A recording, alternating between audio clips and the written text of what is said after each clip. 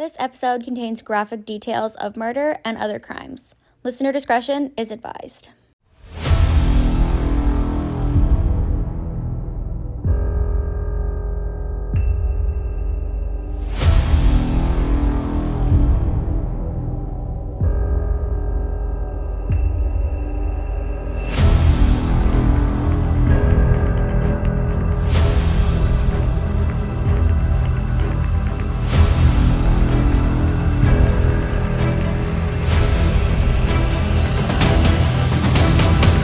Hello everyone and welcome back to Not Always Polite. I hope you guys have had a great week so far.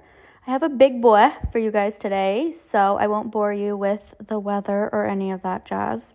I'm just going to get right into it. So today I'm telling the case of the murder of Carla and Alan Rutherford.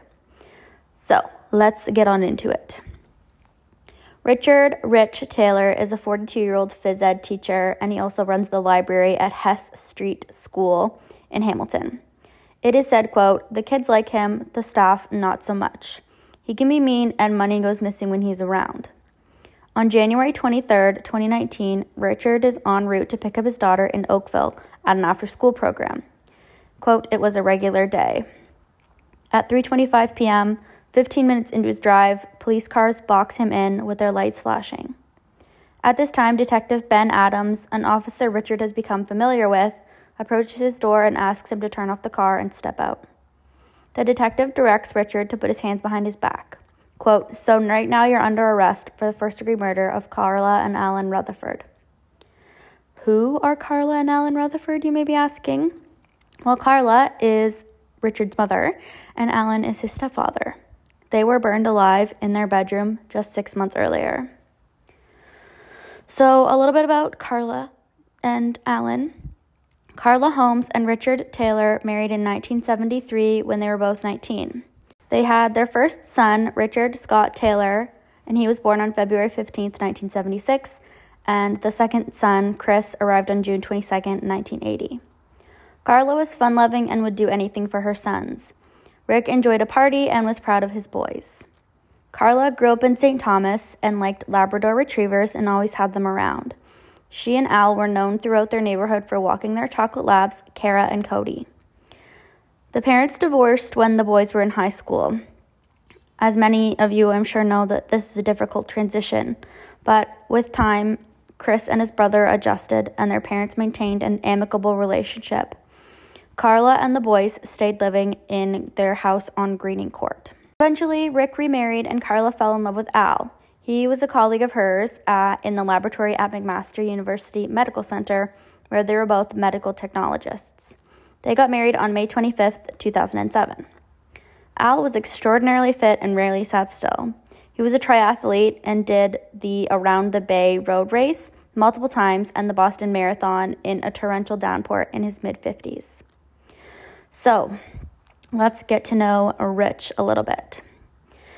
Rich, his entire adult life, he lived paycheck to paycheck. He would ignore bills until he got final notices saying that his car was going to be repossessed or his cards would be deactivated. According to Rich, quote, "Living in debt and lying about it wasn't stressful. Having to come up with money at the last minute wasn't unusual. It wouldn't cause me to do anything drastic."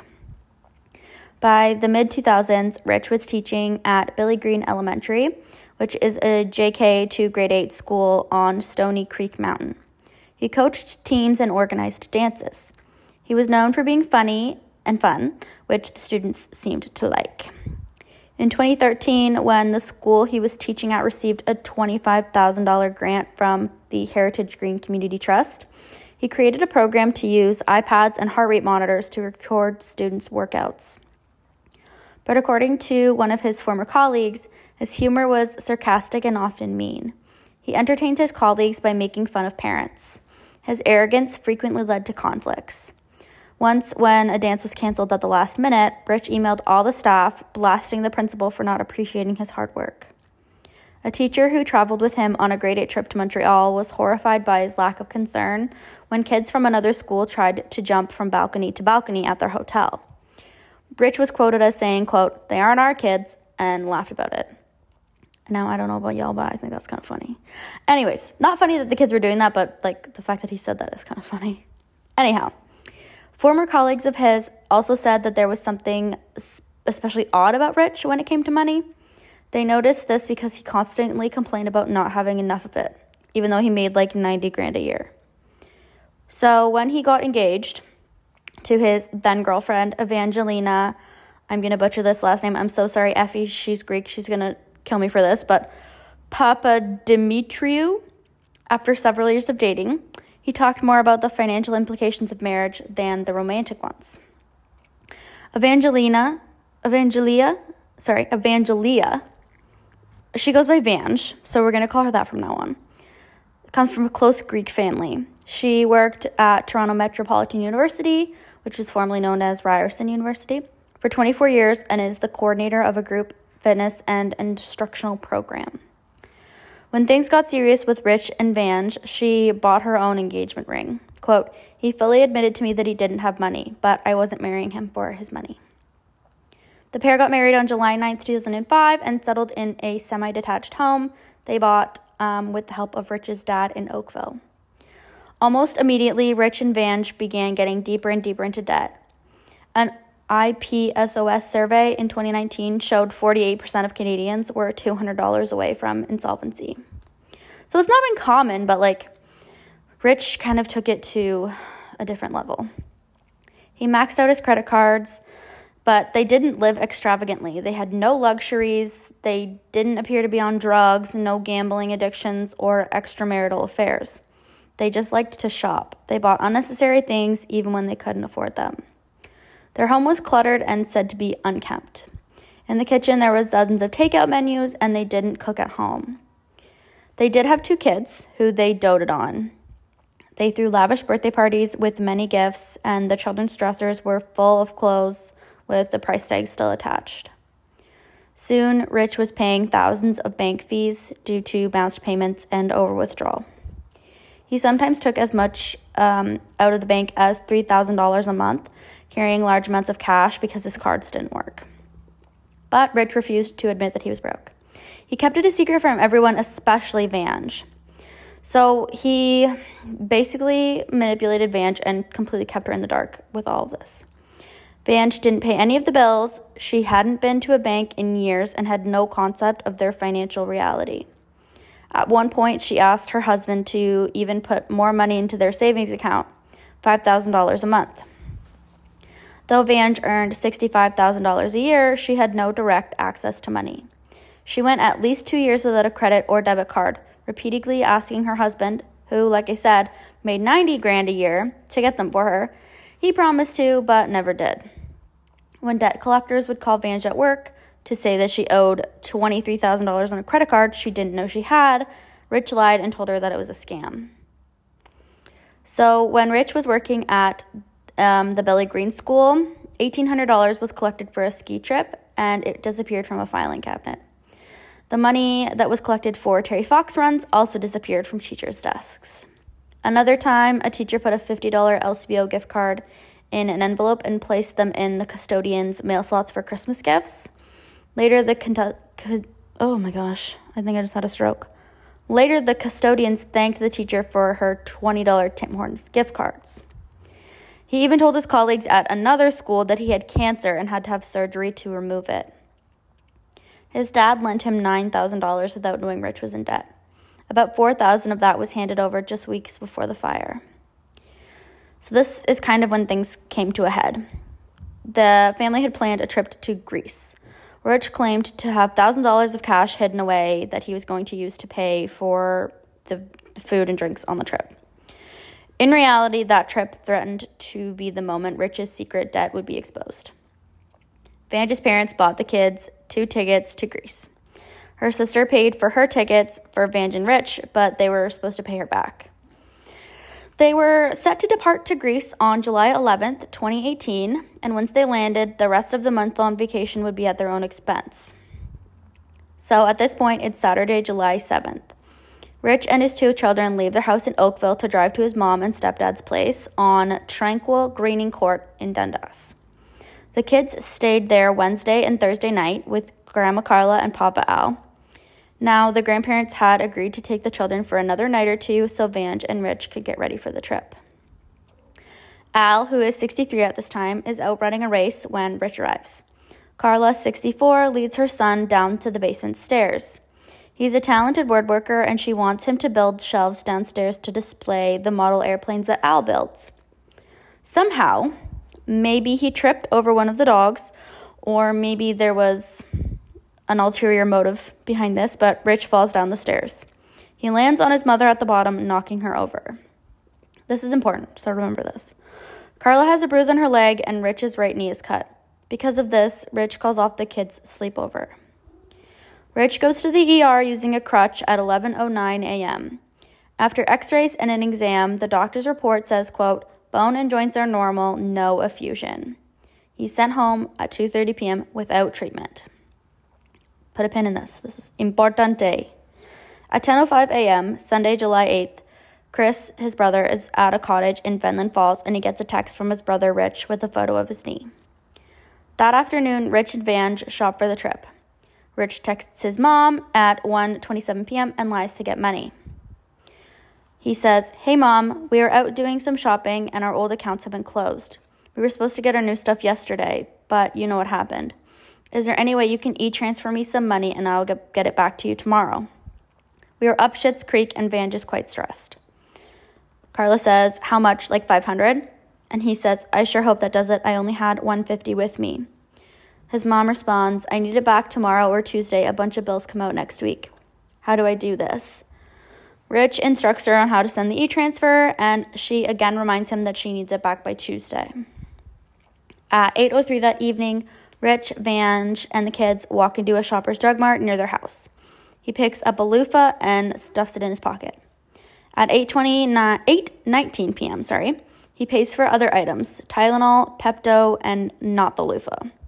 He had been caught shoplifting before, but the charges were dropped, but this time he gets away with it. Meanwhile, Al and Carla are in their backyard sipping wine, listening to classical music. Carla goes upstairs and takes a sleeping pill and a pain pill, which then is later shown in her toxicology report, and she and Al go to bed together one last time. When the kids are in bed upstairs, Vange also takes a sleeping pill and turns in for the night. Everyone, I guess, takes sleeping pills in this story. I don't know. So everyone's in bed, but at a house on Cameron Avenue, which is around the corner from his parents' home, a security camera catches something odd around 3 a.m. A shadowy figure on the sidewalk paces back and forth. The figure is lighting matches and throwing them on the ground. There was 2 burned and 2 unburned matches later found being left behind. The unburned matches are wooden with bread tips. This is also important. Add that to your pin.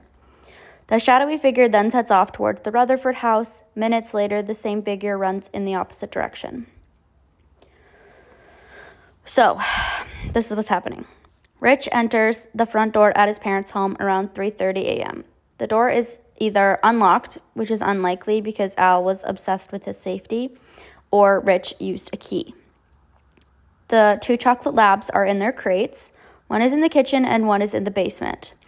Although they're rambunctious dogs, they aren't barkers, and particularly not with people they know. Obviously, they know him. Rich has been there many times. It was his childhood home. Rich walks past his childhood bedroom to Carla and Al's room at the back of the house. He stands in the doorway and pours a, quote, medium petroleum distillate, maybe lighter fluid or paint thinner, barbecue fluid or kerosene, onto the floor at the foot of the bed. It spreads out around and underneath it. He then throws something, likely a match, into the flammable liquid. The accelerant produces a vapor that instantly ignites when touched by a flame. This creates a powerful, quote, flash fire, and it burns fast and hot. Al is woken up and rushes through the fire and tries to get out the bedroom door, but it's blocked. Al chooses another escape route, jumping out the bedroom window, dropping 10 feet to the ground.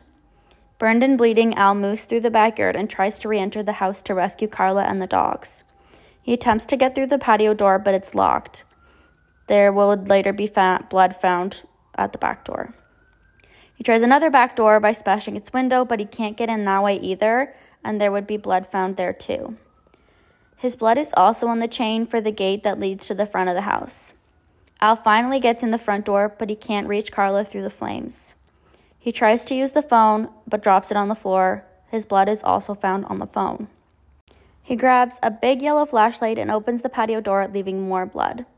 Kara, the upstairs dog, goes outside and ends up in a neighbor's yard. Cody, the dog that's downstairs, won't come up. Al goes to a kitchen cupboard, leaving more blood, and gets Kibble to coax the dog out, but she won't budge. She's later rescued by firefighters, and both dogs do survive. Trust me, I was worried about that too. So at this point, Al has third-degree burns over 95% of his body. He drags himself to the porch of his next-door neighbor's house, Karen Monk. He's half naked, dripping in blood. His hair and mustache are singed. He pounds on the door 4 times, waking Karen, who's asleep on the couch. She gets up and looks out her front window but doesn't see anything. Seconds later, he bangs 4 more times and says, "We need help." She opens the door at 3:40 a.m. and doesn't recognize the person sitting there, slumped against her front porch. "Karen," the person yells, "we've been firebombed. Carla's still in the house. I don't think she's made it out." And obviously Karen now realizes who this is. "Oh my God, it's Alan," she says, quote, "He was melting. He was burned, and his skin was falling off of him." Al continues to call for Carla and the dogs. Karen returns and tries to calm him down. Quote, "Do you want me to call someone for you?" she asked.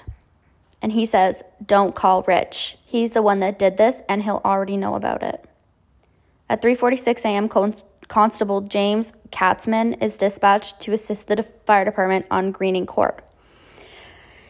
He says that he doesn't use his sirens because there's no cars on the road, and he gets there in 4 minutes and is the first to arrive. Frantic neighbors in pajamas wave him into the court. He sees smoke coming from the Rutherford house and is called to Karen. Karen's calling him to her porch. He races to the Rutherford's front door, and he doesn't try the handle, thinking it might still be hot. Instead, he kicks in the door, which opens easily. Another officer arrives, and they go to the back of the house, but the flames are worse there. Quote, "He told me that the fire started in the bedroom. He said that the house was firebombed. He climbed out the window. He then said that he couldn't get his wife out, and he said that it was his wife's son, Rich, who did it." In his notes, Detective Katzman puts quotation marks around Rich in his notes, quote, "because he was a possible suspect." Eventually, the firefighters are able to get Carla out of the house. Unfortunately, she's pronounced dead at 4:10 a.m. and is taken directly to the morgue. Her cause of death is carbon monoxide poisoning and toxic gas inhalation from the chemicals released when common household items are burned. She has severe burns over 50 to 55% of her body. At the hospital, over a time period of about 45 minutes, Al uses his last words to tell 6 different people what happened. The story varies, but essentially he says the person responsible for the fire is called both Rich and Rick. He is identified as Carla's son, but also Al's son-in-law to the different people. Al is transferred to a bed in the burn unit, intubated, and put on life support. He never speaks again. He died around 3 p.m. on July 9th. His cause of death is acute thermal injuries and smoke inhalation, which leaves the detectives with a double homicide to solve. So, back to Rich. Between 4:04 a.m. and 4:41 a.m., Rich's iPhone 6S is on the move. It logs 1,800 walking steps. It seems that Rich left his phone at home when he went to set his mom's house on fire, but when he gets back, he's pacing around the house with it. Just after 8 a.m., Rich gets a call from his dad, and a friend from Dundas told him that there was a fire on Greening Court. Rick suggests that Rich should call his mother. At 8:13, Rich texts his father, "Hey, Dad, there's no answer at the house, and Mom isn't answering her phone. I'm scared. What should I do?" On this day, it also happens to be Rich and Van's 13th wedding anniversary. So, their father gets a hold of Chris. Rich has been calling him, but he won't answer because he's been asking him for money. The father tells him about the fire and that their mother's gone. Chris makes it home because he was at a cottage, and both boys are summoned to meet with detectives in Hamilton. He drives to Rich's home in Oakville, and a friend from Dundas meets them and drives Rich to Central Station, and Chris drives alone. Rich is then ushered into a room with Detective Michelle Moore, who is a homicide investigator. He's walking with a limp, remember, using a cane due to his fall a few days prior. She tells him because of what Al said, he could be arrested and charged with 2 counts of first-degree murder, so he should be careful what he says. Rich goes ahead and talks anyways and hands over his cell phone for forensic data examination. Meanwhile, other detectives separately interview Chris and their father, Rick. They also give their phones to the police for examination. At the crime scene, looking for Rich's DNA won't help solve the crime since he's been in the house nearly all his life. That doesn't mean they aren't finding clues as to what happened, though. A forensic officer makes a discovery just inside the door on top of a short partition wall is a red and white box of wooden touch matches with red tips. Sound familiar? The box holds 40 and there are 39 matches inside. On July 12th at 2:13 p.m., Rich limps into Central Station with the aid of a cane. He later drives to Tim Hortons in Dundas, popping in for food and a drink with no cane or limp. He then drives to the TD Bank, going in and out without a cane or a limp, and the same thing at the insurance office and then back to the bank. So he's really just like limping whenever he wants. Outside of the bank, Rich paces beside his van while on the phone, and he's wearing shorts and he has no brace or bandage on his knee. On July 13th, he is at Central Station again at 9:14 a.m. with Chris, and he limps and uses a cane. 2 days later, at Carla and Al's funeral, with undercover cops in attendance, he uses a cane again. I'm sorry, I am no longer able to speak also. After 4 days in the charred and gutted house, homicide detectives, forensic officers, and the Office of the Fire Marshal conclude that Carla and Al were in fact murdered. The detectives execute 39 judicial authorizations. These are orders approved by a justice of the peace, allowing the police to seize private information such as banking and cell phone records to conduct searches. So basically, it's a warrant. One warrant allows the team of officers to search Rick's house. While searching, they find a receipt for Shoppers Drug Mart that's time-stamped just 8 hours before the murders. It leads police to obtain a security video of Rich shopping with his family. He's recorded shoplifting, but not limping. In a kitchen drawer, there is a red and white box of touch wooden matches with red tips. While the house is being demolished, because that's what happens when they're completely burnt to shit, the crew finds a fireproof safe. Inside the safe is a stack of papers, which include divorce and marriage documents and life insurance policies. There's also Carla's will that's dated July 12th, 2007. Rich is the executor. Rich's inheritance may be less than what he anticipated. Carla left some of her estate to Al, should he outlive her, which he did by about 11 hours. In Al's will, he left everything to his daughters. While the complex legalities are being sorted, some of the inheritance does trickle down. On the 18th of August, 2018, a check for $17,693 from Carla's life insurance company is deposited in Rich's account. Rich's account. The same day, there is a $4,000 cash withdrawal.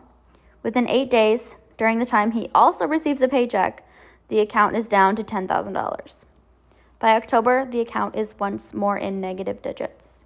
Rich has spent all the money he has access to. He dropped a good chunk on restaurants because he later explained that he is distraught over the murders. In addition to the life insurance money, Rich receives at least $21,723 transferred from a joint account with his brother, created to disperse the money from their mom's tax-free savings account. There are unexplained withdrawals from that account exceeding $10,000. The $6,800 in probate fees were to come from that account and are not paid. The lawyer hasn't received the check that Rich supposedly sent. And he says, quote, "It must have been lost." A check is never found, and Chris ends up paying the fees himself.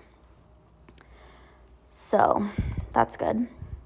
In the end, Rich and Chris each stand to inherit $420,000 from their mother. Bit by bit, homicide detectives explore all possibilities while building their cases against Rich. All evidence points to him. There are no other plausible suspects. Nothing indicates a stranger randomly torched the home in the middle of a middle-class retired couple's neighborhood with no enemies. Meanwhile, Rich continues to teach at Hess Street School. And this brings us back full circle to the day that Rich is arrested. He's driving towards home on January 23rd, 2019, when his minivan is stopped by police. Richard Scott Taylor is arrested for 2 counts of first-degree murder. He's handcuffed in the back of a police car, and Rich is concerned about his kids. He was on his way to pick them up from their after-school program, and Vance doesn't drive. Rick exercises his rights to speak with a lawyer, so the 2 detectives drive him to the station in silence. Rich is presented with heaps of financial documents indicating that he's broke, and text messages and audio recordings showing he lied about it. I'm not going to go through all the details of the trial, but I'll leave a link to an article where you can read them if you'd like. There's also interrogation videos. I can leave links to those as well. But in summary, on June 17th at 2:50 p.m., after 2 days of deliberations, 6 men and 6 women of the jury find Richard Taylor guilty of 2 counts of first-degree murder. He is given an automatic life sentence with no chance of parole for 25 years. And that is the case of the murders of Carla and Al Rutherford. I hope you guys enjoyed.